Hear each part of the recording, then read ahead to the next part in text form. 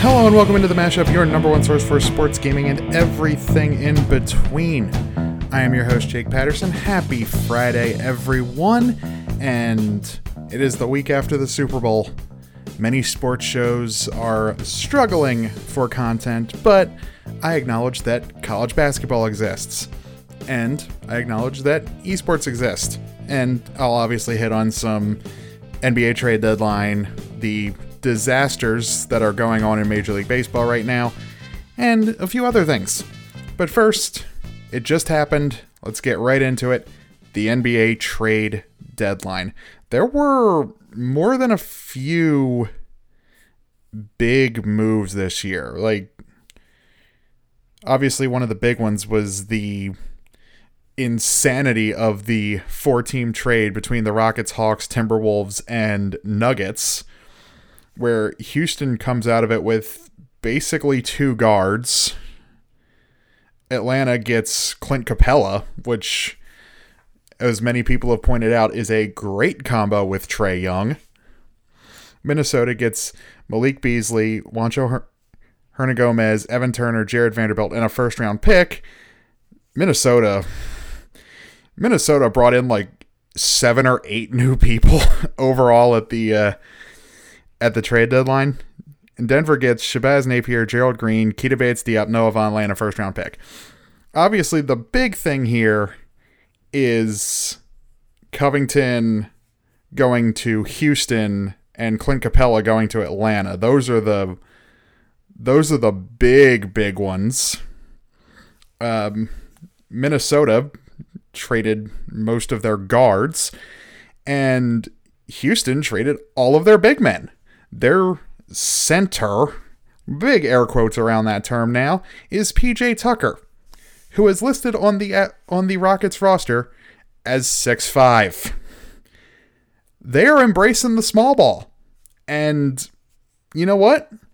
More power to them for trying something new. And going all in on small ball, positionless basketball, whatever you want to call it, because I know this is talking college, and comparing it to the NBA is a very different animal, but it has worked many times in college. The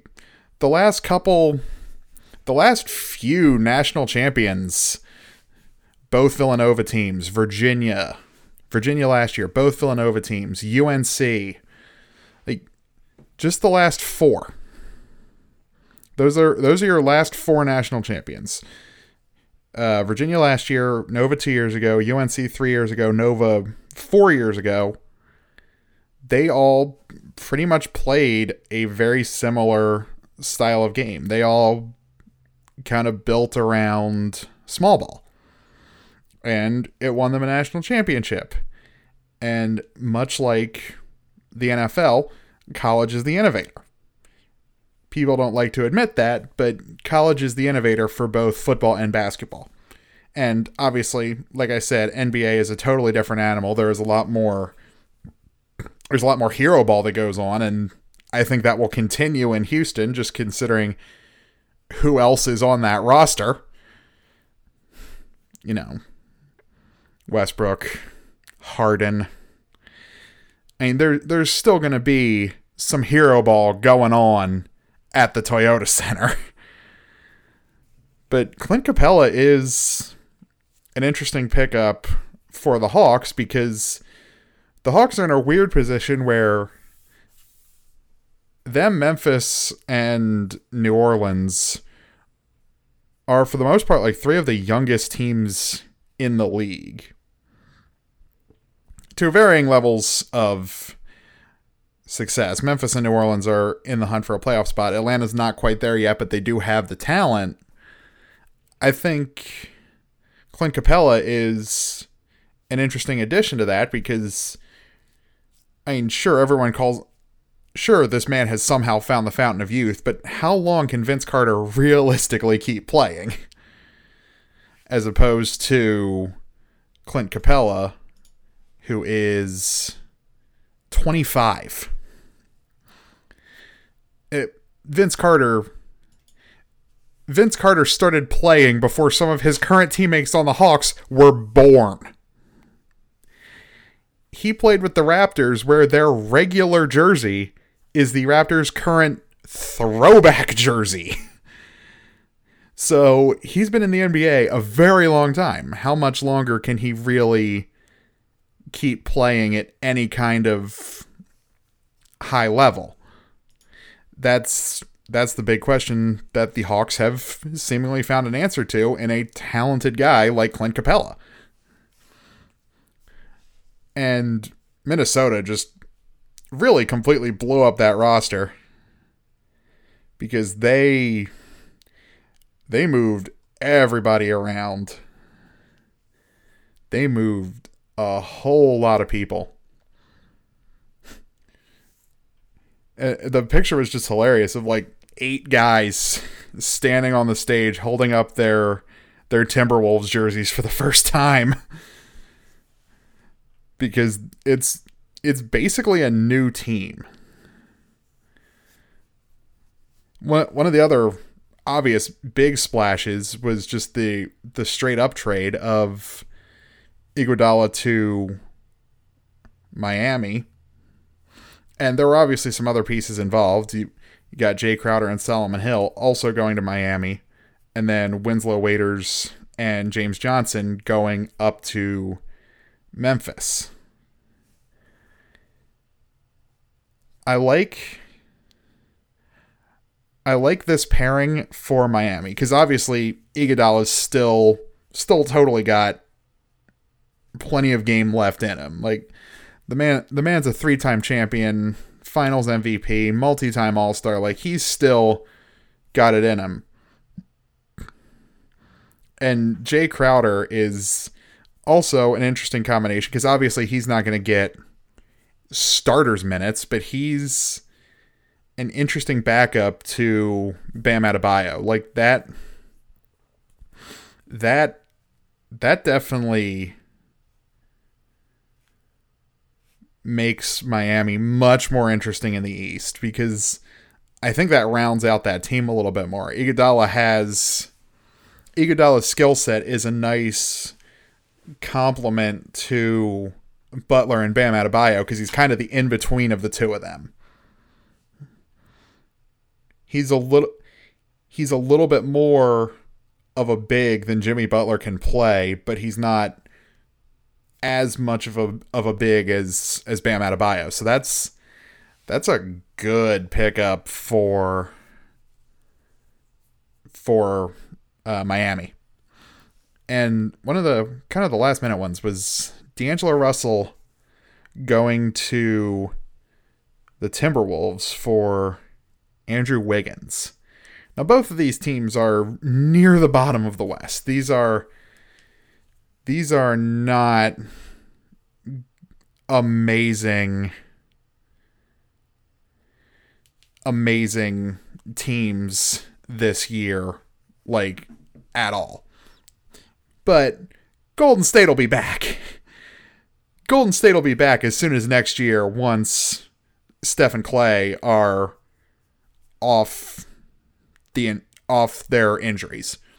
Like, they're immediately back to a Western Conference contender, and now they've got Andrew Wiggins, who hasn't been amazing in the NBA, but paired with that kind of talent, he could probably do a whole lot.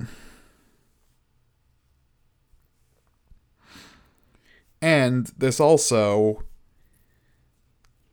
apparently D'Angelo Russell and Karl Anthony Towns are friends, which a lot of people are saying is a kind of a, hey, don't get too mad at us move to keep Towns happy. And he hasn't been playing that well either, because they haven't won a game he's been in since November. So maybe getting his friend out there will get his play back up to the level it should be at. And one of the other ones, this one just kind of feels like a salary dump. Because his cap hit is $28.8 million next year. Oh, that's...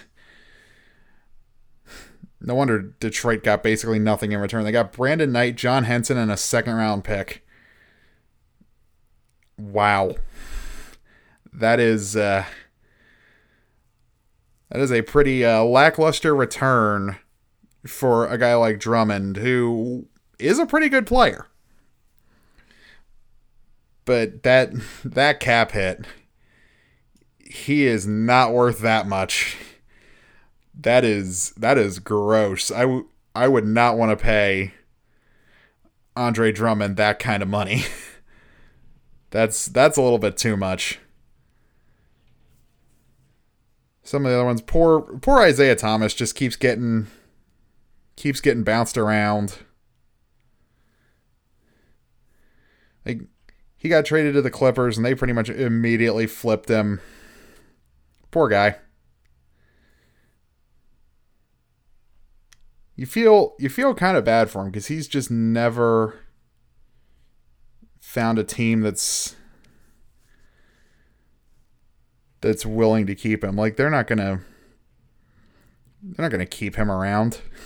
That was just like, oh hey, we'll throw this guy in just to, clear so we can get his salary off the books.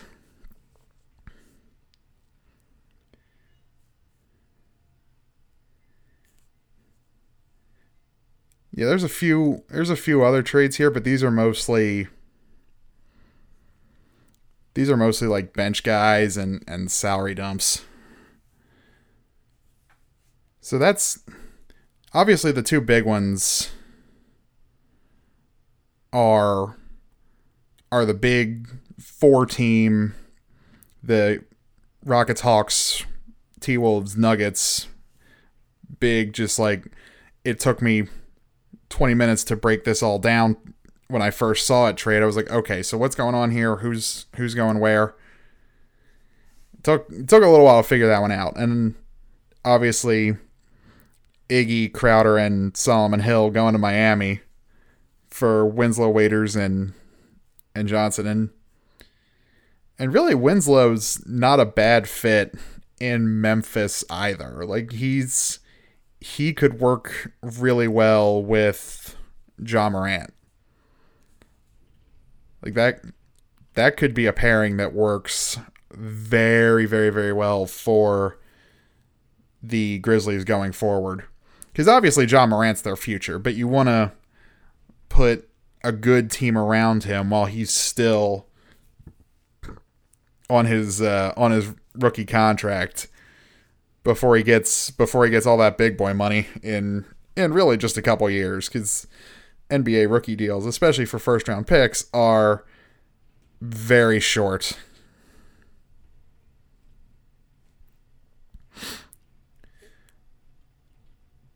So that's pretty much the big thing on the trade deadline. Obviously, that was most of what took up the NBA news cycle in the latter half of the week, and most of the games aren't really reflective on the teams who made moves too much, at least I hope not, considering how the Sixers got dumpstered by pretty much everyone they faced on their road trip.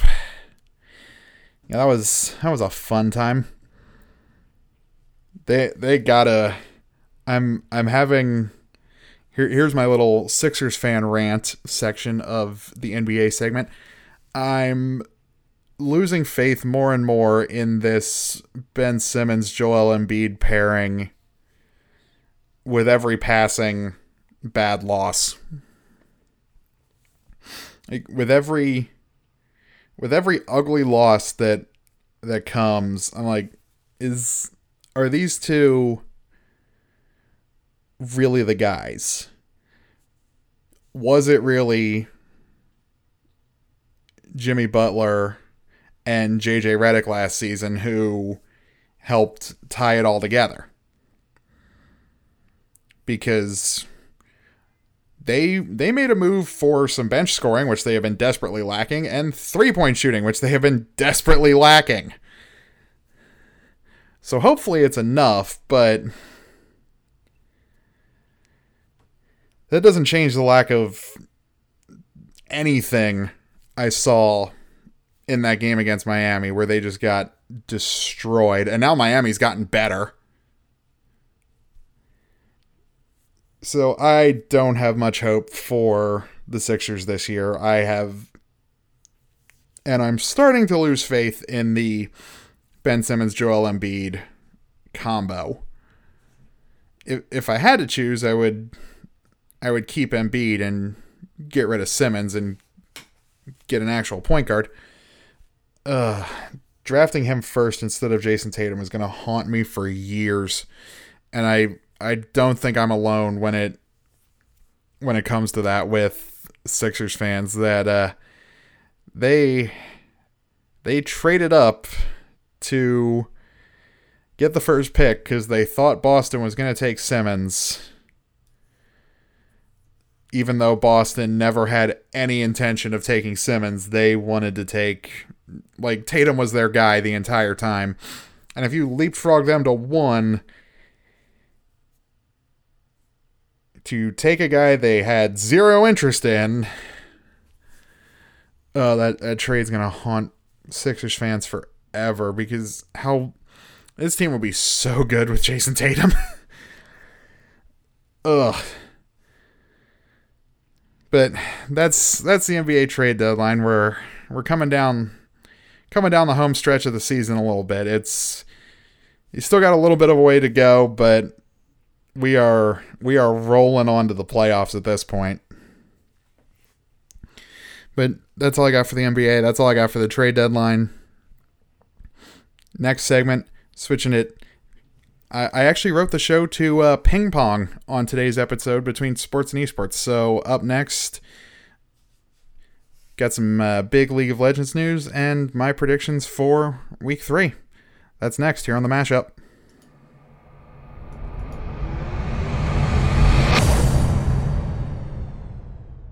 And welcome back to The Mashup. I know it's not actually a radio show, but it started its life that way, so I still kind of do the radio show format. Sue me. We just got done talking some NBA trade deadline news and me being very depressed about the current state of the Philadelphia 76ers.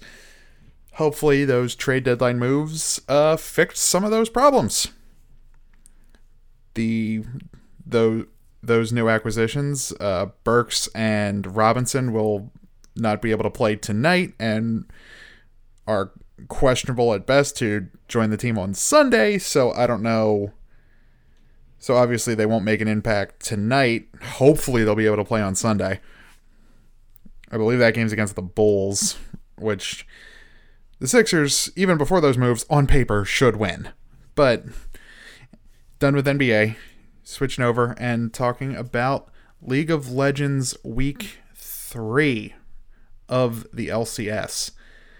Interesting slate this week because other than Cloud9's 2 games and Liquid's first, as far as the tiers I've kind of established in the LCS so far this season, 100 Thieves has 2 of them. There's not many even matchups on the slate for this weekend because Evil Geniuses and CLG, they are 2 of the worst teams in LCS right now, but EG has a win, so they are, as of right now, considered a tier above CLG, but they are in the bottom 2 tiers. 100 Thieves and Team Liquid are on about the same level, and they're also playing Immortals, so they have a fair matchup. But everybody else is playing teams outside of their tier. Like Golden Guardians is playing teams from the 3rd tier. CLG is playing teams outside of their tier in both their games. Really, Cloud9 is the only one who has equal matchups in both games. Cloud9 and 100 Thieves. because Cloud9 is playing FlyQuest and Dignitas, and those are probably going to be your two best games of the weekend in terms of overall quality of the teams playing and the game that should result from it. I know Dignitas had an ugly loss to FlyQuest on Monday, but I think they can put that behind them because that is still a talented roster. Froggen and Huni alone are good for at least one win a week. And they have TSM in their first game. So really they should win that tomorrow. I think EG beats CLG.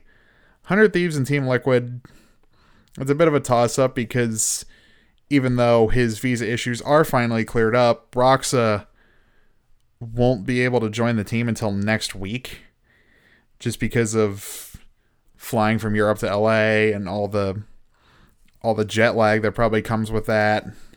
But at least he will be on the team, hopefully as soon as next week, at least for Liquid's sake, because they spent a lot of money on him, and for him not to be able to play the first 3 weeks of the LCS is a bit of a disappointment when that one was one of the highest profile moves of all of League of Legends free agency heading into this season.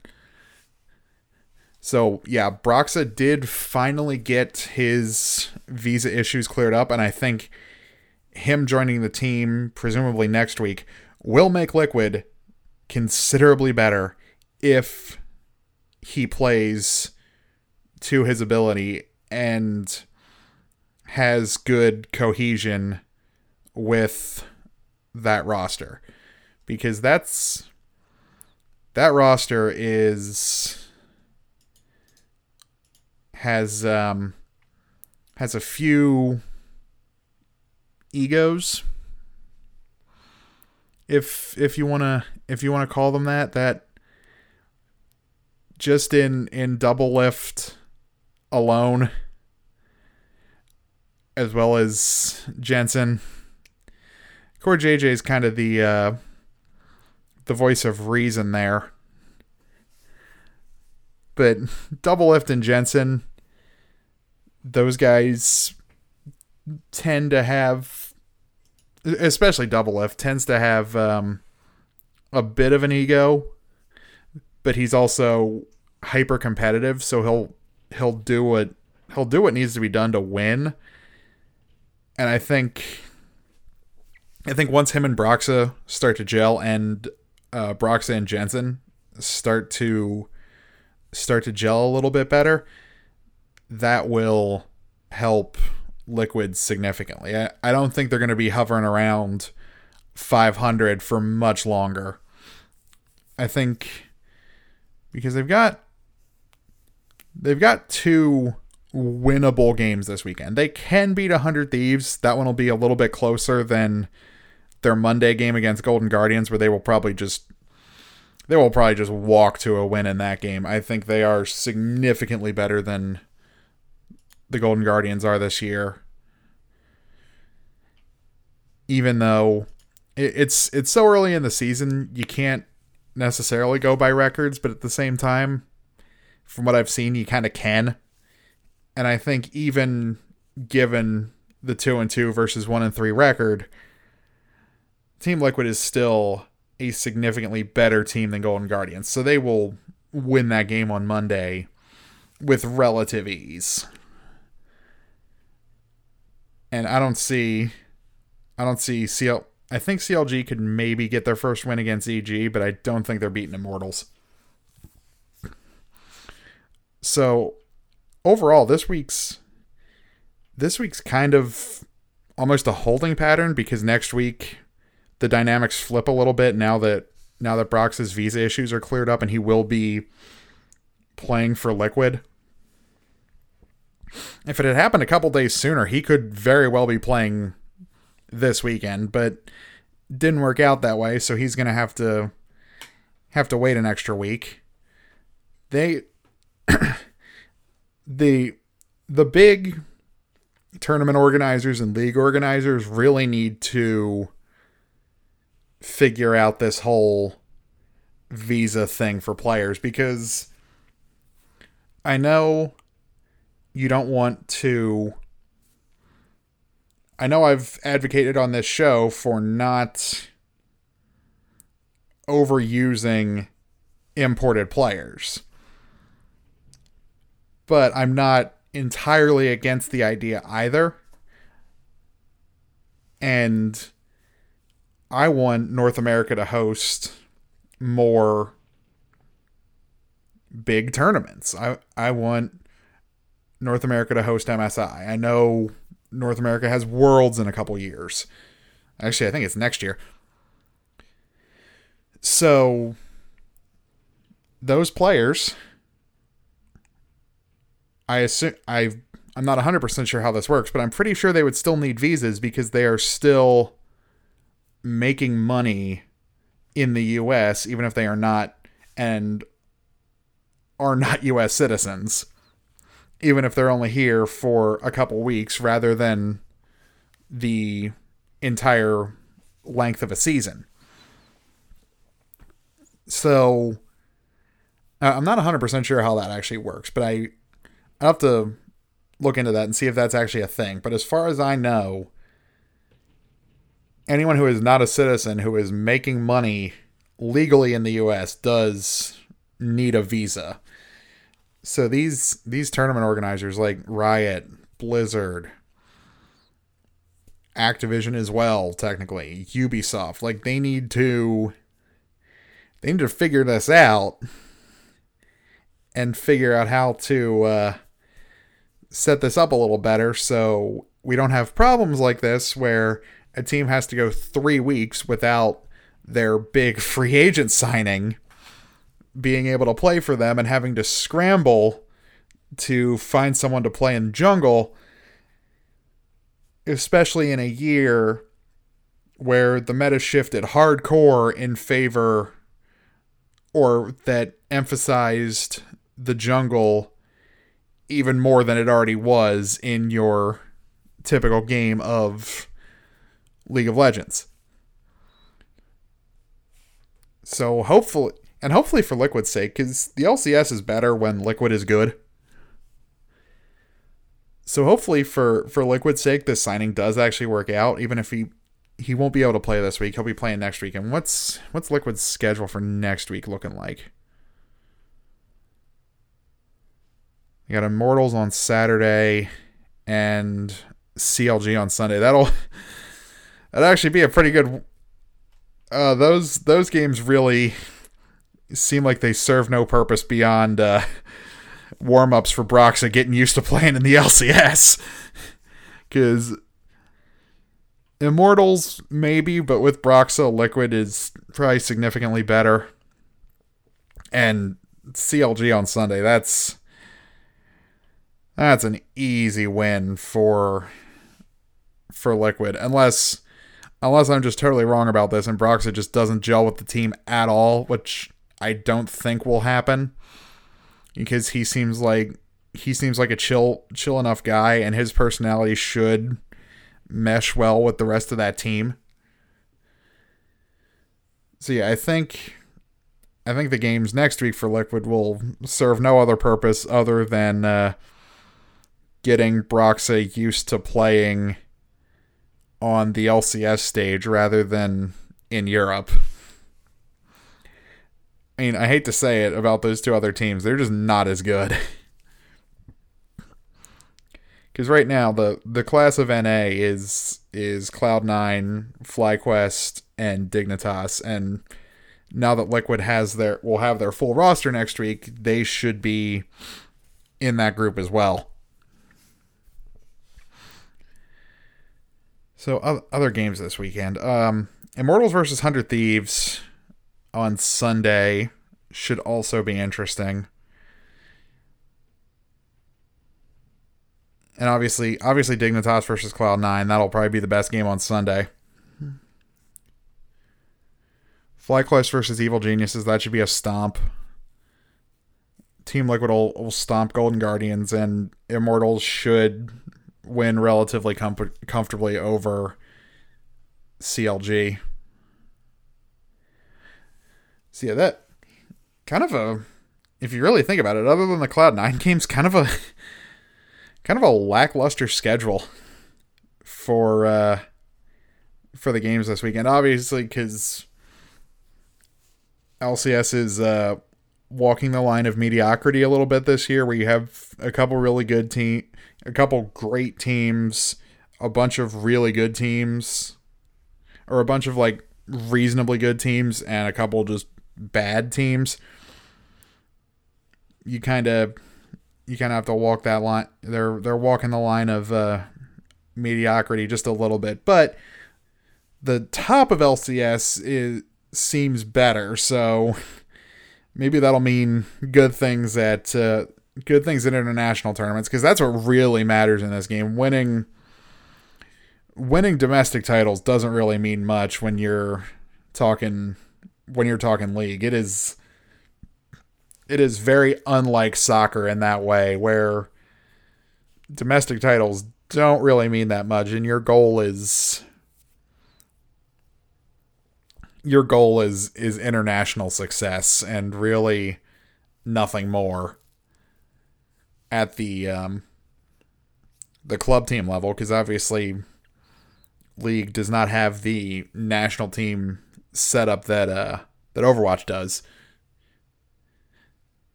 So it doesn't directly compare to soccer in that way, but at the same time it kind of does, because you have your individual domestic leagues and then you have international tournaments. But in soccer, those domestic leagues all around the world, winning them does actually mean a lot. Like, Liquid will still be considered to have a bad season if they win LCS Spring, they win LCS Summer, but they wash out at MSI and Worlds. Same with any other team that comes out of NA. Like, Cloud9 could roll through the rest of the LCS, earn a guaranteed trip to MSI, and then wash out at MSI, and then do the same thing at Worlds later this year. Cloud9 will be considered to have had a bad season, even though they absolutely dominated North America. That's just how League works. Like, domestic titles don't mean that much outside of Korea and China. And to a lesser extent, to those two at least, Europe. Like, the LEC is becoming more competitive and more prominent internationally, so winning the LEC is going to start to mean more. The LCS needs to step up its game internationally for winning the LCS to matter. And that'll take a couple years. Hopefully it does happen, but I don't know if it will. Just because NA teams have failed at Worlds so many times, especially last year. You can't get much worse than not one of your three teams making it out of groups, and everybody getting kind of embarrassed in the process of not making it out of groups. So hopefully a slightly more competitive LCS will lead to better things at MSI, Rift Rivals, and Worlds over the course of the rest of the year. But that's just one guy's hope. Doesn't mean it'll be the actual reality. But that's all I got for League. Like I said, kind of a lackluster slate this weekend, other than there's a few good games here and there, but next weekend will be the real interest that comes in when Broxah is playing in North America with Team Liquid. And him combined with Doublelift should be kind of a scary combination if they're both playing to the level that everyone knows they're capable of. But that's all I got for League. Gonna switch it back over to traditional sports, and baseball's a mess right now, and not for the reason it was just a couple weeks ago, because baseball decided to get crazy this offseason. So we'll get into that right after this on the mashup. And we're back on the mashup. Just finished talking some League of Legends. It was mostly about Brox's visa issues, because kind of a boring schedule this week, especially with the holding pattern Liquid's in, now that Brox has to wait another week before he can actually play, just because of timing and practice and all that stuff. But done with League. Now it's time for the continuing drama of baseball's wildest offseason I can ever remember. Because not often does all this crazy stuff go down in baseball before pitchers and catchers even report. Very rare this happens. I don't think I've ever seen anything like this. And you have managers getting fired. You have cheating allegations. You have people saying you should strip the Astros of their World Series title, which again is stupid. I don't want to take it away from the Red Sox either, and I hate the Red Sox. But now, the Red Sox have pulled the small market move of trading one of their best players because they refuse to pay him. Because they want to get under the luxury tax, and to do that, they have to trade one of the young guys because they gave really bad contracts to other people. And I get that they don't want to pay the luxury tax anymore, because the luxury tax in Major League Baseball is insane. I think it's like 40%. It's really high. It is really high. So while it is not technically a salary cap, it is kind of a salary cap. Because it's just so ridiculously expensive to go over it. So I understand why they traded Mookie Betts. I think it was kind of a dumb decision, because he was one of the first likable Red Sox players I have ever come across, at least from the perspective of a Red Sox hating Orioles fan. I actually liked Mookie Betts. He was fun to watch play baseball because he was very good at it. Except when he played the Orioles, because he made our pretty bare bones pitching staff look exactly as bare bones as they are. And it was frustrating, to say the least. So thank God he's not in our division anymore, and he's not even in the American League. He went to the Dodgers in a big 3-team trade that involved the Twins and some pitchers. But now that trade is about to fall apart, possibly. The Red Sox might back out, and I don't even know what's going on anymore. It could just be wishful thinking from Boston media, who just absolutely hate FSG anyway. Fenway Sports Group, the owners of actually every team that has Boston in their name. There's only 2 owners across the 5 big sports teams and big professional sports teams in Boston. It's FSG and the Kraft family. And the 3 that actually play in the city of Boston are all owned by FSG. So it's a great feeling when you hate them as Red Sox owners, but still cheer for the other 2 teams. Oh, Red Sox fans, I don't actually feel sorry for you at all, because a lot of this stuff I've seen about the trade falling apart has come from some national sources, but I think it'll still get done. I think they'll hammer out the details, because I know the Red Sox want this trade to happen, because they don't want to lose Mookie Betts for nothing at the end of this season when he hits free agency. Because he's going to sign somewhere for a whole lot of money. I don't know if it'll actually be worth it to that team that signs him to a whole lot of money, because he'll be 28 next season. So you're signing him to one of those deals where you're sacrificing the last couple years for the first 5, 6, relative to however long the whatever the term of the deal is. But my actual point, Red Sox fans, I don't actually feel sorry for you. At all. Because many other teams have suffered this before.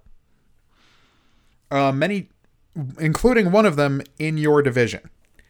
Something you and the Yankees perpetuate by just throwing money at people. And it is very annoying that I know you had the ridiculously long curse that finally broke in 2005. But since 2005, you have won 4 World Series titles. 4. You know how much changed between 2005 and 2018? A lot. When you won your first World Series title, I was in the 5th grade. When you won that 4th World Series title, I was a senior in college. And I had to deal with the Red Sox being good for basically that entire time. One of my team's primary rivals being obnoxiously good, with a whole lot of bandwagon fans who have never been to Boston once, but say they're Red Sox fans because the Red Sox are good, and they have no connection to Boston whatsoever. They don't have family from there. They have never been there. They've never been to Fenway. Nothing. I have dealt with that my entire life. And guess what? I really don't care that your best player is going to the Dodgers. Because guess what? My team's best player just went to the Dodgers 2 years ago. He's not with them right now, but he still got traded to the Dodgers 2 years ago. And it was not the first time that's happened. It's probably the 80th time that has happened. And guess what? I have no sympathy. In 15 years, you have won 4 World Series titles. The Orioles went 15 years without a winning season. I did not consciously observe, because I wasn't old enough, I did not consciously observe an Orioles winning season until I was 17. So spare me your tears that your owners finally decided to make a good business decision and not spend 40%, an extra 40% on their payroll to just guarantee World Series wins because they can. Spare me your tears. Spare me your crying. You won 4 over the course of 15 years. The city of Boston has won so many titles in the past couple years. Obnoxious kids make banners about how old they are and relative to how many parades they've seen. You know how many I've seen? 2. And really, I only saw one of them because I was too young to really understand what was going on when the first one happened. And I haven't seen one since. It's been 7 years since the last parade in Baltimore. Now, the Ravens are doing their part. I think they will get a parade, probably several, within the next 5 years. But the Orioles? I know I joke about, Adley Rutschman, 2023 World Series MVP, every time I see him do something on Twitter. But I don't know that. That is mostly just a joke of me trying to have hope that one day my baseball team will be good again. The Red Sox will be good again. It won't take them long. They're the Red Sox. They're going to get tired of sucking and throw more money at somebody else very soon. Well, my team has to suffer an agonizing rebuild. Their over-under win total for this year is 55.5. The Red Sox will win 55 games probably by the end of July. They might not make the playoffs. They might not have a winning record. But they'll win 55 games pretty easily this year. I know their pitching staff's a little wrecked, but the Red Sox are going to be better than the Orioles this year. And they will be better than the Orioles next year. The first time the Orioles really have a chance to be better than the Red Sox between now and whenever is 2022. And even that is being generous. So, no. Spare me your tears. Spare me your complaining at your owners because you have no idea what a cheap owner is.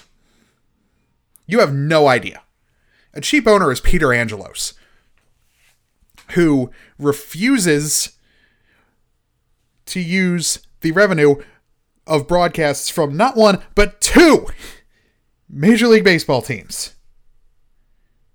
He owns the broadcast rights of the Washington Nationals. Or at least he had for the entire times the Nationals have existed. That deal is about to dissolve because Major League Baseball hates the Orioles. But he refused to put any of that money back into the team. MASN made him a whole lot of money. Because during baseball's offseason, MASN picked up the broadcasts of a lot of local colleges. And that also made them money. And he refused to put any of that money back into the team. John might be doing it a little bit better, but for my entire life, I had to deal with one of the cheapest owners in all of baseball. So you don't know what a cheap owner is. Talk to an Indians fan, talk to an Orioles fan, talk to a Rays fan. Then you know what a real cheap owner is. So Red Sox fans, spare me your tears. Really, if you want to talk to a fan base with a really bad ownership, talk to a Mets fan. Yeah, you've seen the mess they're in, right? I can actually calm down and talk about this one because I don't have as much of an emotional attachment to the New York Mets. I just feel bad for Mets fans on this one. I feel bad because in the case of the Orioles, they are trying to be better. And John Angelos, who is not technically the owner, but is really running the day-to-day operations, because Peter Angelos is getting up there in years and is really not capable of running the team anymore. And I don't think John will be as cheap. Mets fans have to deal with a terrible ownership group in the Wilpons. They thought they had their saving grace in Steve Cohen, who was about to spend much more money than the Mets were even valued at to buy a bigger share of ownership. Because I think the number I saw is he owns 8% of the Mets.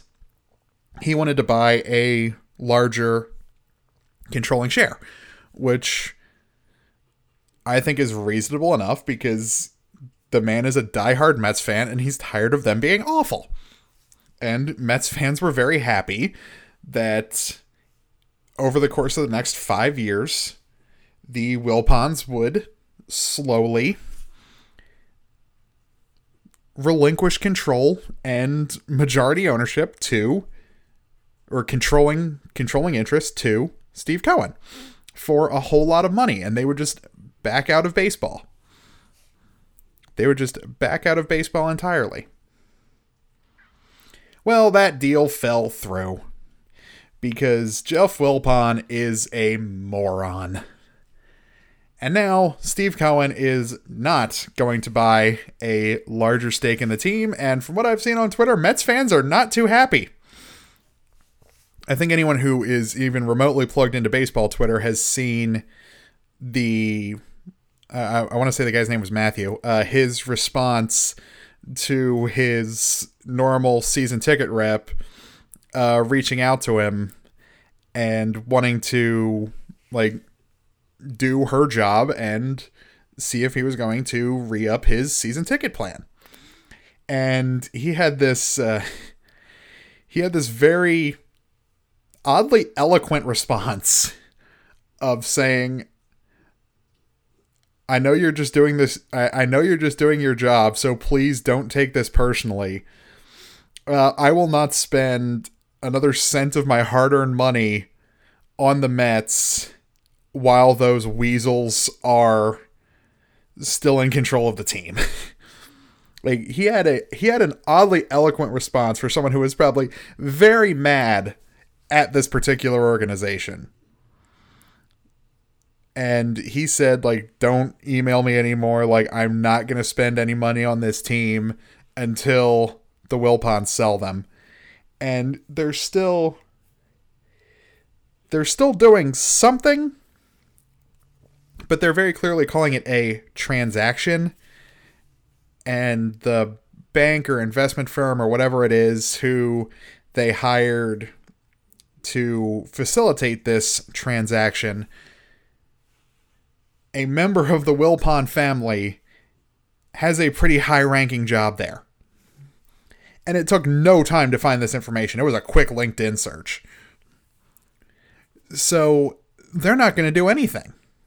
They're not going to do a thing. They're going to keep running this team into the ground. And that's a shame because New York is a major market and there is more than enough room in New York for 2 baseball teams. And both of them to be good. I know that's not normally how it happens because there's 2 New York teams in every sport, and usually one of them's good, one of them sucks. Or the much more likely path of, well, actually, one of them's good, one of them sucks, and they're both awful is the most common. Very rarely are they both good in any of the major sports. Like right now, the Giants and Jets, both terrible. The Knicks are awful, and the Nets are okay. The Rangers are rebuilding, and the Islanders are overachieving. And then the Yankees are good, and the Mets are awful. That's kind of the biggest example of the New York dichotomy. One of them's good, one of them's awful. The Yankees and the Mets is the prime example of that. And I'm sorry, Mets fans, but I don't think the Wilpons are going anywhere anytime soon unless Steve Cohen just gets a couple of his other really rich friends together, and instead of doing this more generously, he just initiates a full-blown, like, hostile takeover of just buying out the Wilpons. I have no idea how that would work, but just forcibly remove this family of idiots and possible criminals from running this Major League Baseball team and hopefully make them actually competitive. Because they really should be. They're in New York. And there is more than enough fan support and money to go around for 2 teams. Because all 4 of the majors, plus MLS, have 2 teams in New York. Or that represent New York, because the Giants and Jets both play in Jersey. But they are New York teams. So hopefully, for the sake of Mets fans' sanity, they do actually sell the team. Because eventually there's not going to be anyone at the games. Citi Field's just going to be empty. And it's going to be sad because that's actually, from what I've seen, a pretty nice ballpark. So hopefully they can get it straightened out. And just to bring it back around, Red Sox fans, you truly don't know a cheap owner until you suffer through what Mets fans have suffered through. That's all I got for baseball. Going to take another switcheroo and talk some Overwatch League opening weekend. I did my overall season preview earlier this week, but I'm actually going to dive in to the games that are happening this weekend right after we take a quick break here on the Mashup.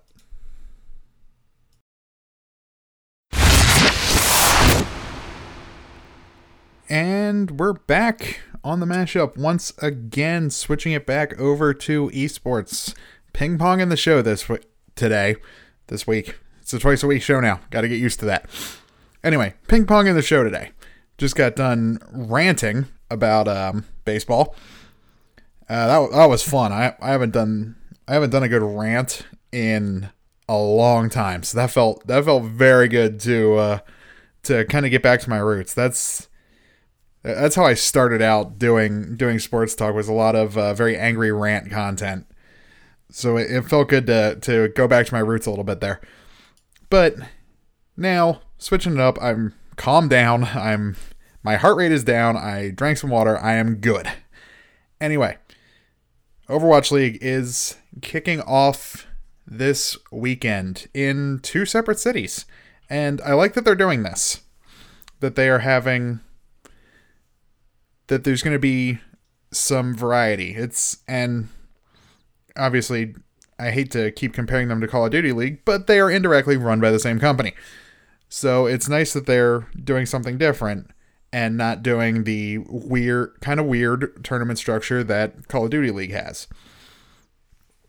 And I like that, other than the canceled events in China over the next 2 months, the having 2 different cities on the same day at different times is a really good idea. I really like that idea, because the way the schedule both days is set up, that second game from New York will end, and they'll pretty much just be able to throw it right to Dallas for the 2 Dallas games on Saturday and on Sunday. Games start a little bit... No, they start at the same time, both days in both cities. They start at 1 in New York, and they start at 5 Eastern time in Dallas. So I like that, because that second game should probably be over probably a little after 4. That'll give you time to throw to Dallas, do pregame from Dallas, and then get into the game. But overall, these are some interesting matchups in the first weekend, because really, New York has a pretty easy road at home. They play London and they play Boston. They are significantly better than both of those teams. And then Toronto and London both play Paris. So those are your 3 teams that are in New York this weekend. And I think New York will be probably the only one to come out 2-0. Toronto will beat Paris. Toronto will beat Paris.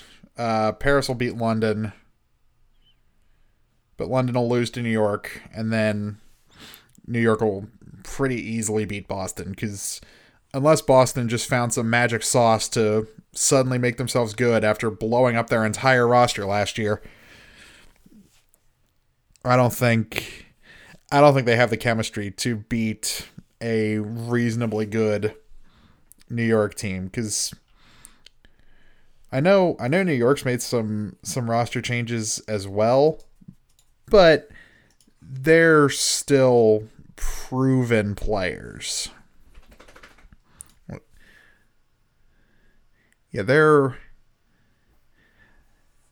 they still have Mono, they still have Sabioli, they still have Jonak, Libero, Nene. That's most of their core from last year. And they've added some other good players. They added in Hotba, who's a reasonably good backup tank. Who Are You, who's a really good DPS. He'll probably be coming off the bench, just because Sabioli, Libero, and Nene have actually proven themselves at the OWL level. So yeah, I think New York does pretty well for themselves on their home weekend. Just because, I mean, let's be real here. They were given a pretty easy homestand weekend. Toronto's got Scherfer and Karev. That's about it. This is a brand new roster too, because some of these guys, these guys are good players. Agilities, Mangachu, Karev, Beast, Logics. These are Kellex, definitely Kellex. These are good players. Just none of them were on Toronto last year, because Overwatch League's website does not have their pictures wearing Toronto jerseys. Only one guy, Rocky. He's the only one. So yeah, I think New York takes their weekend pretty easily. They come out 2-0 compared to some of these other teams that are basically building brand new rosters from the ground up. Like Color Hex Fusions and Axiom are sticking around from Boston last year. Everyone else is new. I know that's kind of your core, but at the same time, team chemistry is going to be a thing. So Boston has a bit of an uphill climb coming into this season, and Paris did a lot of the same with kind of changing the heck out of their roster to maybe try to be a little bit more competitive.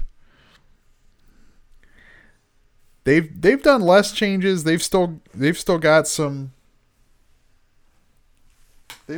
pretty good players on that team. It's just a matter of finding chemistry, and there's some nationality mixing going on here,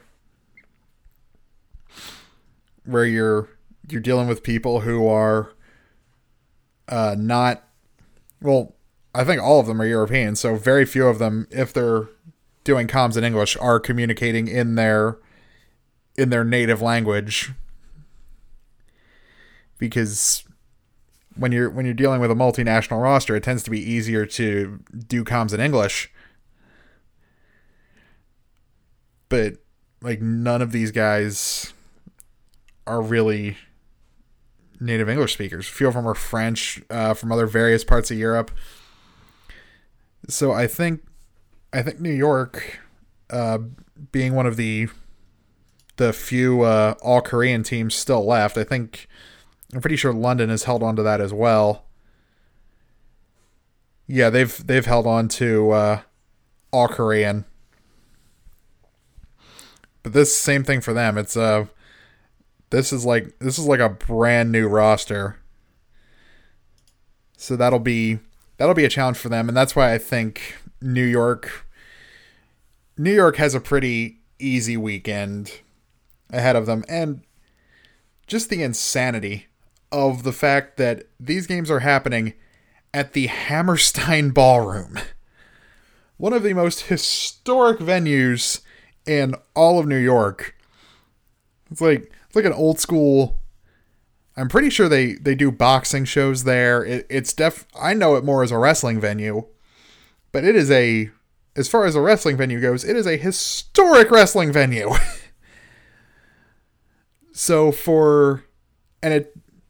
Just from the way it's set up, it does not look like an esports venue at all. It doesn't even look like a sports venue. It looks like an old theater. It really does. It looks like an old theater on the inside more, and that's what it is. It is technically still a theater. So that's going to be the interesting thing, and there's a few other like that over the course of the season. Like, teams don't have esports dedicated stadiums in their home markets yet, so they're just using whatever they can find. The Battle of Brotherly Love next weekend in Philly. Is it the Metropolitan Philadelphia? There's more than a few of these. The Anthem in DC, that's also a theater. That's in 2 weeks. The Hangzhou Theater in Hangzhou, that event was canceled because of coronavirus, but that was meant to be in a theater. The Revention Music Center in Houston, like, other than Dallas, I don't think anyone else has dedicated arenas. Mayhem's is going to be at the Watsco Center, which is a basketball arena. You're getting a little bit closer. That's a sports venue. Coca-Cola Roxy, I'm pretty sure that's a concert venue in Atlanta. Zellerbach Hall at UC Berkeley. I'm not sure what that is. Like, most of these are in either traditional sports venues or just like theaters.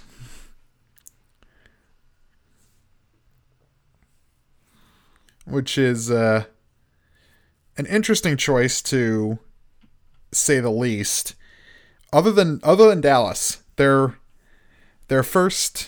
is at Arlington Esports Stadium, which I looked up. I looked at their website. It is a pretty nice looking venue. It is a reasonably sized, very nice esports venue, and I tend to like this because this is where Philadelphia is building theirs too. It is near the other major stadiums in Arlington.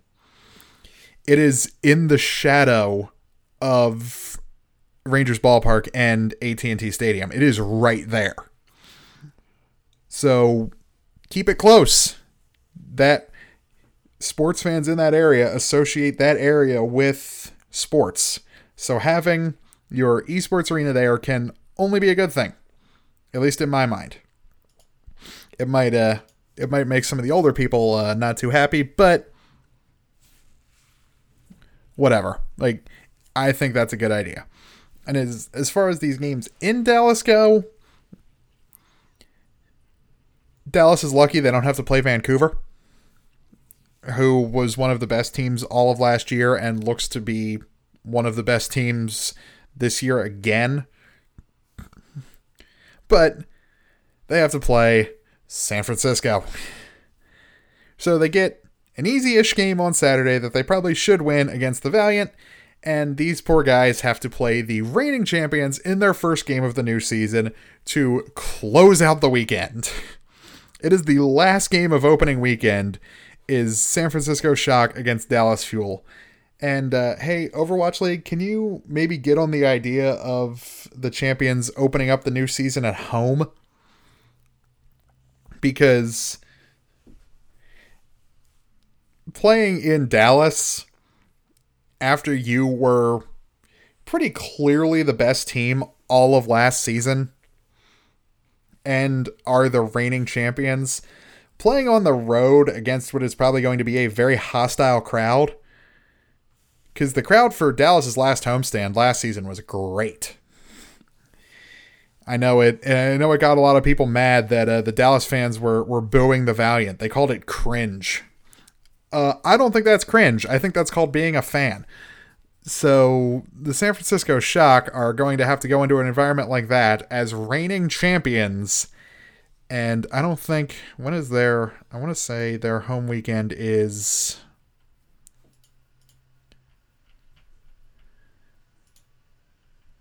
When is their home weekend? It's not for a while. Yeah, their first home weekend is not until week 8. It is the end of March. So they don't play at home until March 28th. They will play their first game on February 9th. I know home games are kind of nebulous in Overwatch League, but really these are all home games for Dallas. Like, if Houston was playing in these games, and even if they were designated the home team, they would get booed like crazy. And it's going to happen to San Francisco, and it's a shame because they're the reigning champions, and they're not going to play at home until the end of March. Which is like a real shame.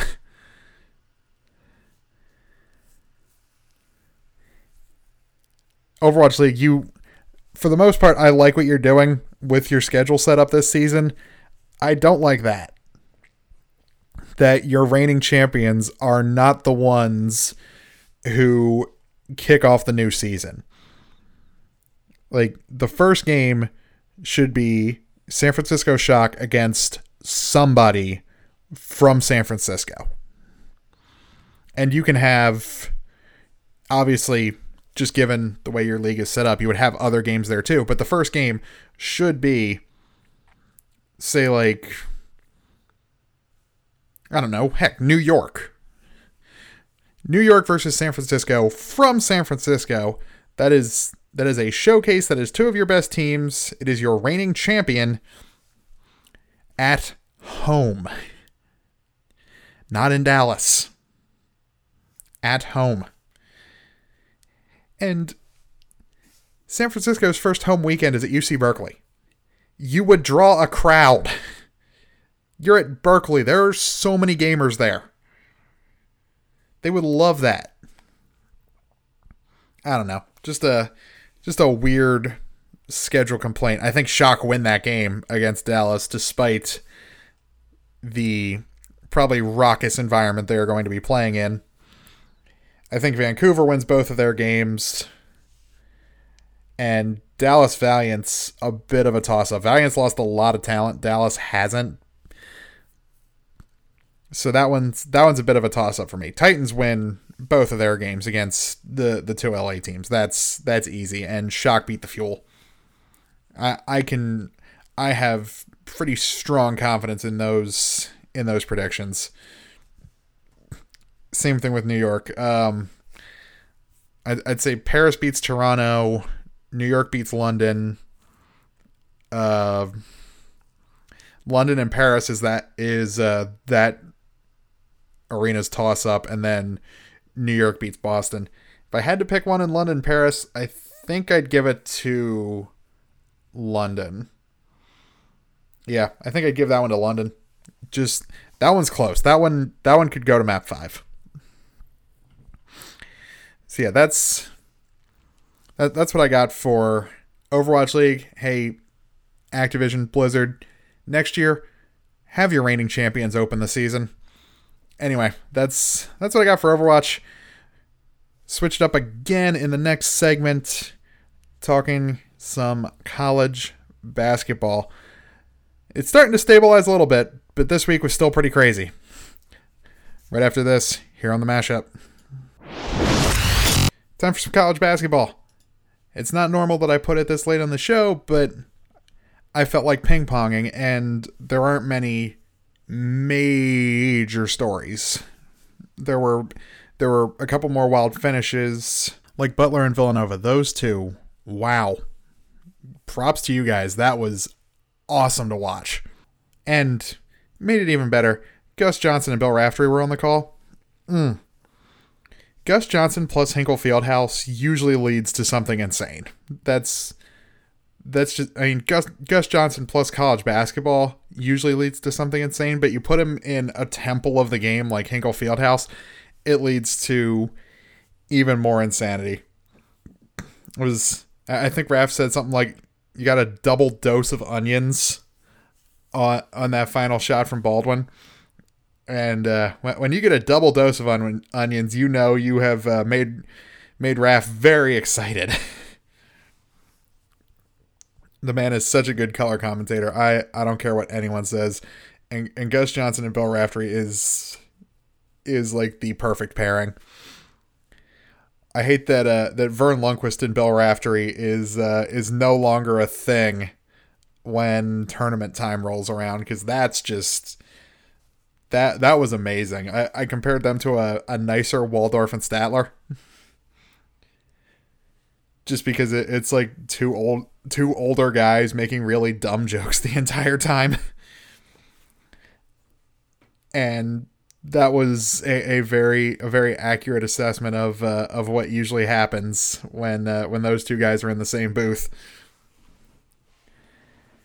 But yeah, that was an insane game. Those are two very good teams. But Butler and Villanova are both, I think, poised to make a pretty deep run. But one of the bigger things that happened this week, mostly just in the grand scheme of college basketball, that people only noticed because it was against one of the good teams, was boy, did Wake Forest choke. Wow. That was bad. They were up pretty big at the half against a very good Louisville team at home. What was that halftime score? They were up 12 at halftime. 46-34. That should be... A 12-point lead should be relatively easy to hold in a game like basketball for 20 minutes. That is... You have to give up less than... You don't even have to play defense that hard. You're up 12. Just kind of keep doing what you've been doing, and you're going to win the game. Because at a certain point, it's just going to be mathematically impossible to come back, and both teams are going to empty their benches. Well, that is not what happened. Wake's offense went ice cold, and their defense forgot how to play, and they ended up giving up 52 points in the second half. Now, credit to Louisville for going on an 18-5 run in the second half, and you end up winning by 10. But how does that happen if you're Wake? I mean, I know you're on the road, and Louisville's crowd is rocking, but still, you are up 12 in basketball at the half. You couldn't keep doing what you were doing to at least some level for 20 minutes of game time? 20 minutes. It's not that long. A college basketball second half in real time takes about 40 minutes. Not even that. It takes about 30. No, a little more than that, because a full game takes about an hour and a half, 2 hours. So, a college basketball second half, real time, takes about 35 minutes. You couldn't keep up what you were doing for that relatively short amount of time when you're talking about an entire day. You just completely collapse and let a team you were basically dominating on the road go on an 18-5 run. I mean, look, I know they're better than you. But again, you were up 12. Man, Danny Manning. I don't know what happened to him when he took that Wake Forest job, but he is just not the guy. He is just not the guy at all. He is clearly proven he was a very good player, but he is not a coach. Because they just haven't been good with him in charge. I don't know if it's his recruiting or his actual X's and O's coaching skills. But I mean, there's got to be something there that he is just doing wrong. Because they're near the bottom of the ACC pretty much every year.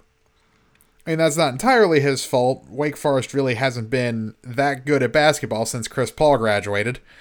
That was a long time ago. But Danny Manning is just not the guy. How out of that the Danny Manning and the Miracles team and that era of Kansas basketball did Mark Turgeon become a more successful head coach? Just let that sink in. Mark Turgeon, the guy who as a freshman his coach told, you will never play in the NBA, so you should just give up now and focus on learning how to be a coach. Really? That guy ended up being a better coach than you.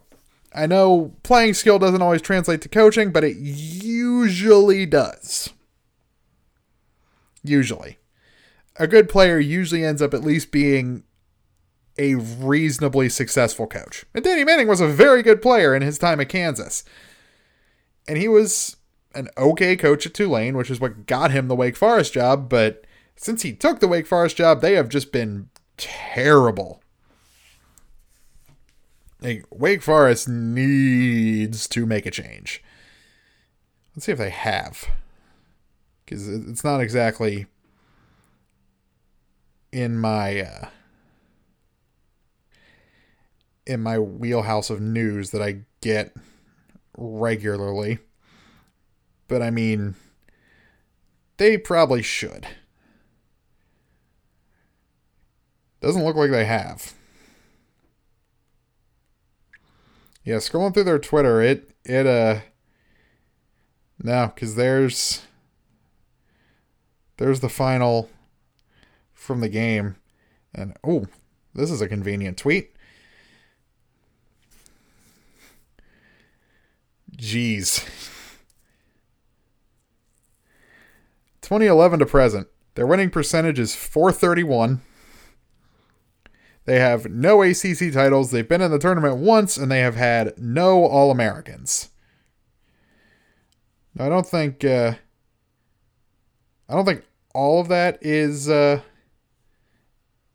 long has Danny Manning been there? Because I feel like it's been longer than that, or hasn't been that long. And even that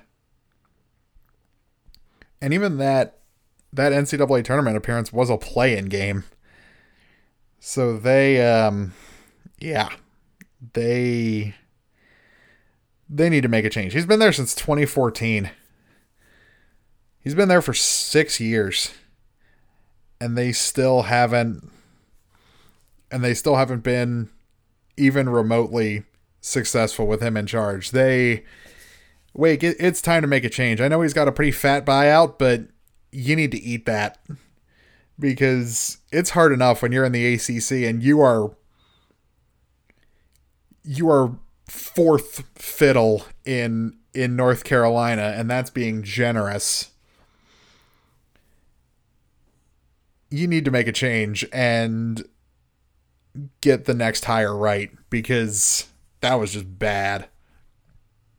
And you're probably going to continue to be bad, because clearly that athletic department, that administration has no clue what they're doing. Because the football team's not amazing either. But onto a more positive note, the committee is releasing their first set of top 16 seeds this weekend. And last year, that was some pretty good information. This year, I have no clue what that'll really tell you, because it's so unpredictable this year, other than where the committee's head is at and what they're valuing. Because comparing the net rankings and the KenPom, they are very different. Number 1 in the net is San Diego State. Number 1 in the KenPom is Kansas. In KenPom, San Diego State's 4 in net. Kansas is 4. So they're flipped. So judging based on these lists,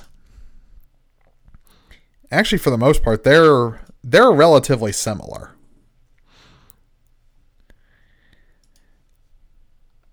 There is some similarities. Like Seton Hall is 13 in both.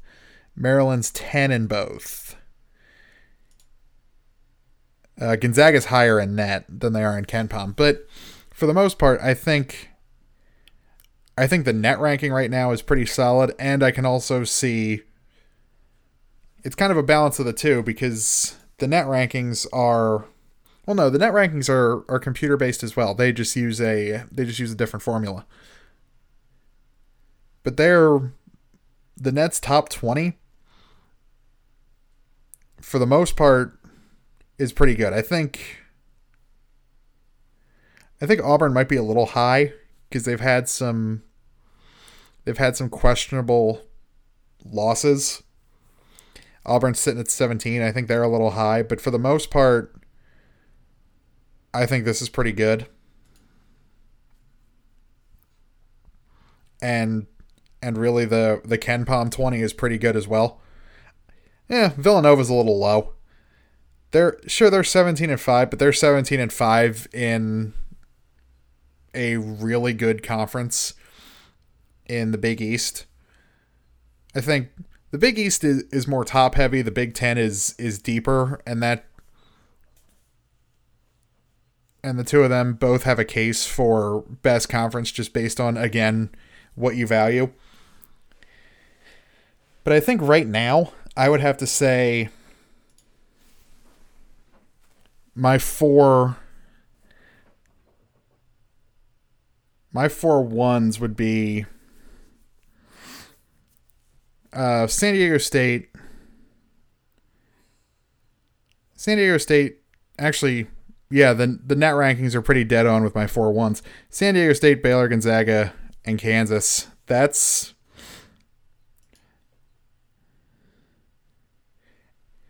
And they're also the top. The top 4 is a little bit different in KenPom. I don't think Duke is number 2 in KenPom. I don't think they're that good. I think they're the number 1, 2 seed. As far as the 2s go, I would say I don't think I'd give it to Dayton. I think the 2s I'd probably go 6 through 9 in KenPom. Duke, Louisville, Arizona, and West Virginia. And then your 3s are Dayton, Maryland, Michigan State, and Butler. And your 4s, Seton Hall, Florida State, Villanova, and either Auburn or Colorado. No, Auburn, because Auburn does have a significantly better record. Yeah. Yeah, the top 4 in net is dead on. Those are my 4 seeds. Duke's your number 1, 2. Then Louisville, Arizona, and West Virginia. Probably Maryland, Butler, Seton Hall, and Dayton are 3s. Michigan State, Florida State, Villanova, and Ohio State are 4s. Yeah, I think that's pretty good because Michigan State's had some very questionable losses. I know it's the Big Ten and nobody wins on the road in the Big Ten, but I think Michigan State and Maryland will both suffer a little bit in the seeding for that. Like they'll both be 3s at best, just because of kind of the Big Ten kind of eating itself alive with for a good chunk of the season nobody able to win on the road. So we'll see when the committee top 16 comes out tomorrow. And credit to the committee for trying to figure this out, because this has been a mess of a season. This has been an absolute mess of a season. So the fact that they are even going along with doing a top 16 in the first full week of February, credit to them, because this has been a very hard season to figure out. And the one thing we'll really get from this is where their heads are at and what they're going to value. Are they going to value strength of schedule more? Are they just going to look at the net ranking and go 1 through 16? I don't think they'll do that. I think they'll probably be pulling from the top. I think they'll end up pulling from what is right now the top 20. And they might I think they take KenPom into account as well. So that'll hurt. If they take KenPom, that'll hurt a team like Villanova, because Villanova's near the bottom of KenPom's top 25. They're at 23, which I don't agree with. I think they're better than that. I think they're somewhere in like the 15 to 18 range this year, because it is, by their standards, a down year, but they're still a very good team. So I'd put them a little bit higher than they are in KenPom, but I think they're about right where they should be. Yeah, they're 15 in net. So I think they're right about where they should be. But will the committee just go 1 through 16? I don't think they will. I think you're going to get 16 teams from the top 20. And a few of these other guys in the top 16 will be fives unofficially. You just won't know. Like whatever 4 teams from the top 20 get left out, those are probably your unofficial fives as well. But that's what I've got for college basketball. I'll obviously have reactions to the committee's top 16 on Tuesday's show. But that's all I've got for college basketball right now. Actually, let's do a quick rundown of the top 25 for this weekend. Obviously tonight, I think the lone top 25 game is Maryland at Illinois, which is for sole possession of first place in the Big Ten. So that's a pretty big deal, and that should be a good game because Big Ten teams have finally learned how to win on the road. It's just a matter of is Maryland going to be able to, because they've been wildly inconsistent for a large majority of this season. And rest of the weekend, a lot of rivalry games. Yeah, it's rivalry weekend. So if you like rivalries, you're gonna be very happy this weekend. Florida State versus Miami, LSU versus Auburn, Michigan State at Michigan, Kentucky at Tennessee, St. Louis at Dayton, West Virginia at Oklahoma, Seton Hall Villanova, Virginia Louisville. That's not much of a rivalry. Minnesota Penn State, not much of a rivalry either. Baylor Oklahoma State is reasonable. Duke North Carolina and their hideous Walmart jerseys they're wearing this year for the 100th anniversary. God, those are terrible. If you haven't seen them, look them up. They look awful. They look like they just got pulled off the shelf at Walmart. Creighton St. John's, that is not a rivalry. I don't care how much the Big East wants it to be. Stanford, Colorado, San Diego State Air Force, Gonzaga St. Mary's, that is a rivalry game. Gonzaga should win that relatively easily. Arizona UCLA, not much of a rivalry, but it kind of is. And Oregon State, that is a rivalry. So if you like big college basketball rivalries, you are going to be very happy this weekend because there are a lot of them. It's a shame because a lot of the opposite sides of these rivalries, at least half of them are having a not great year. North Carolina. Like, that game's in Chapel Hill, and really you're supposed to throw the record book out the window when these two teams play each other, but North Carolina's pretty bad this year. That usually applies when both teams are good. Because normally they are. They're usually both in the top 10.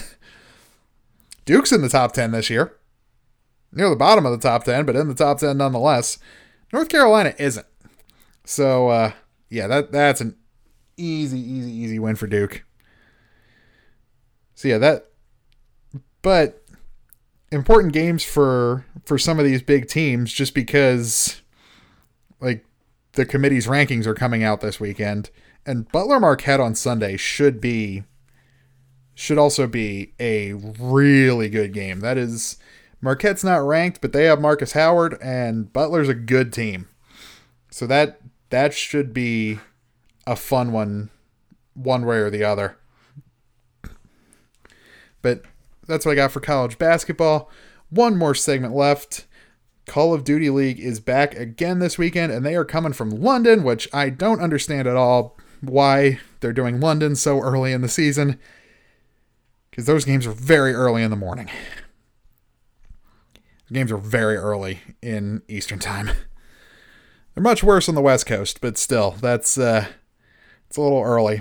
But I'll break down those games anyway in the final segment, right after this transition sound effect. All right, final segment of the show on this Friday, if at time of recording at least. Whenever you're listening to this, it is still the final segment of the show. But anyway, Call of Duty League. They took a week off. because they wanted to make their travel schedule a little bit more bearable than what Overwatch is doing, where you're just globe hopping every week. And I can respect that. But problem is, these games are in London. And time difference between the East Coast and London is 5 hours. So, that first game on Saturday is happening at 6 a.m. Eastern Time. That's Paris versus New York. That's two middle of the road at best teams. I think New York wins. They kind of screwed up the schedule a little bit on this one. The marquee match that is still happening at 11 a.m. Eastern U.S. time is London versus Toronto. I get why that's the featured match, because it's in London, but that's kind of a boring matchup, because same thing. Both teams are kind of middle of the road at best, if not a little bit lower than that. Like Group B, for the most part, which is London, Toronto, Paris, New York, is really kind of boring. Like the interesting matchups are in Group A.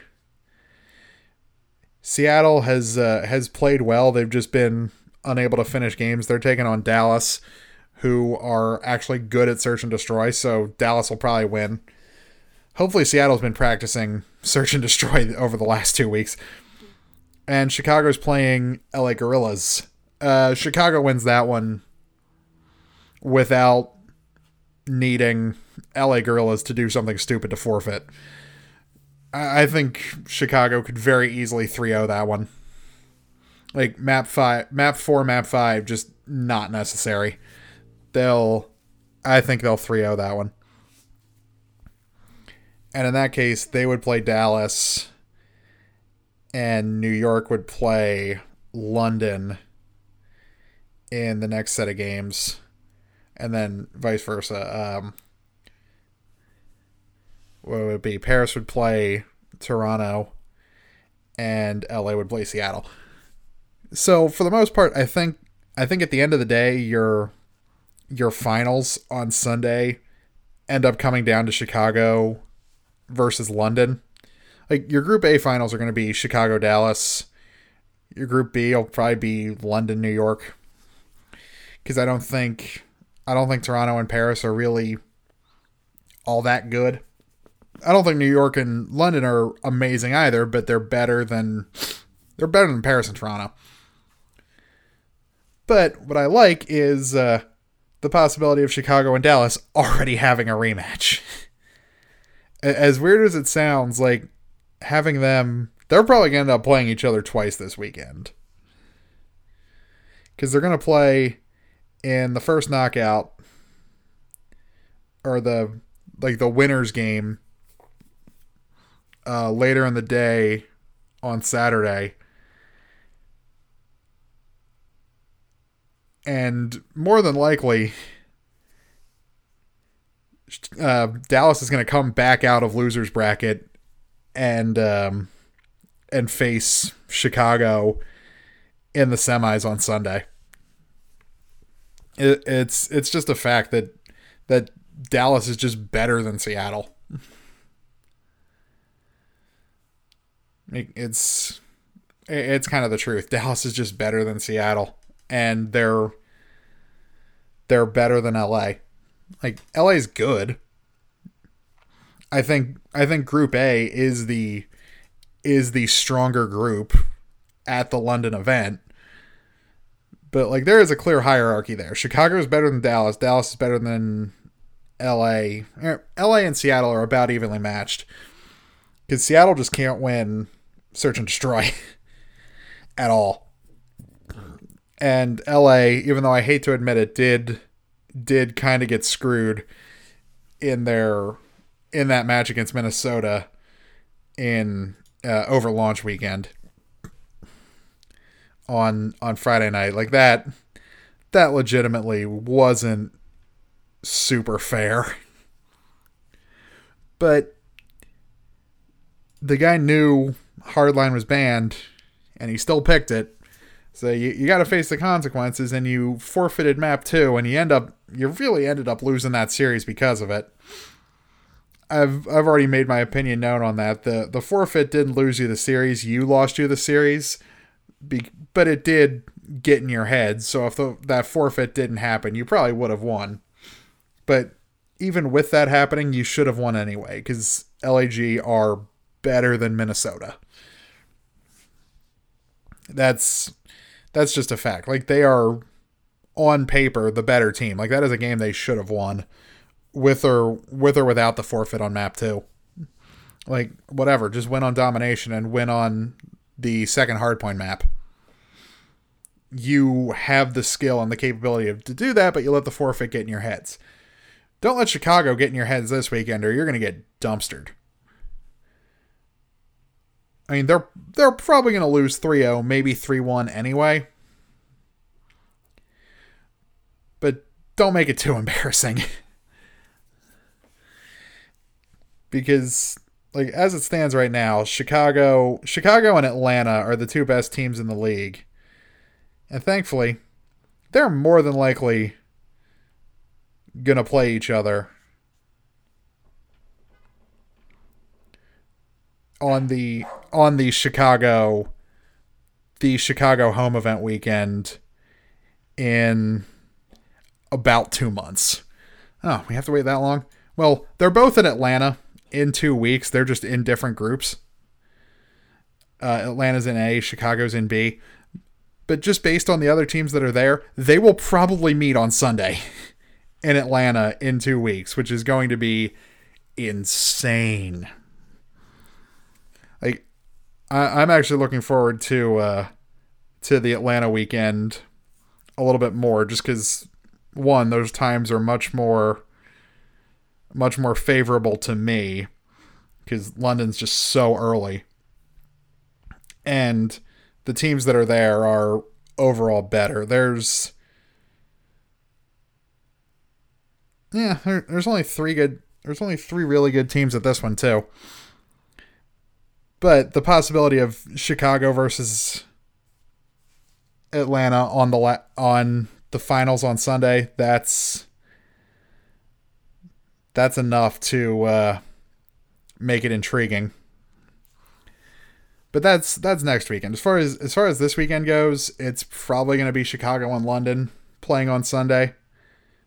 I could maybe see New York squeaking out the win instead, but Toronto and Paris just aren't going to be able to do it. Chicago has the best team at this event, and they're, no matter who they're playing on Sunday, they're going to be favored to win. Unless they stumble in Group A finals, which I don't think they will. I think they're going to go undefeated on the weekend, and they're going to win. They're going to win the London event, just because they've proven them and Atlanta are the two best teams in the league. And I'm excited for them to more than likely play each other on Sunday in a couple weeks and be in the same group in about 2 months in Chicago. I'm glad they're both more than likely to play each other at their home events. Like, that was a good call by Call of Duty League. It was a very good call by them. Because, like I've said, Overwatch clearly didn't realize this. Have your rivals play each other in front of a crowd that cares. Like, have your rivals play each other, especially when you're in one of their cities. Like, don't be afraid to have that match happen outside of a Sunday championship. And good on them for fixing it in Chicago. I've already talked about that at length too, but still, I want to commend them for that, for having the guts to say, hey, we made a mistake here, and we're going to switch up the schedule a little bit for our Chicago event in April. Like, that was a good idea. I'm glad they did that. So, God, what a stacked esports weekend. Like, you've got Call of Duty League from London, and then Overwatch League is kicking off a few hours later. Like, the last game on Saturday is at 2.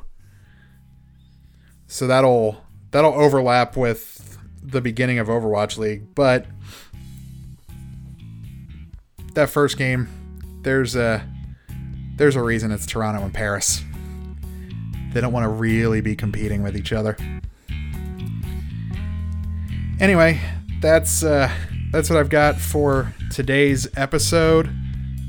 Hope you all enjoyed. Hope you all enjoy your weekend. Obviously, want to shout out the Patreon page again. If you want to support the show a little bit more, you can see the benefits on the Patreon page. But that is going to do it. Hope you all enjoy your weekend. Hope you all enjoyed the show. I will talk to you guys on Tuesday. See you then. I'm out.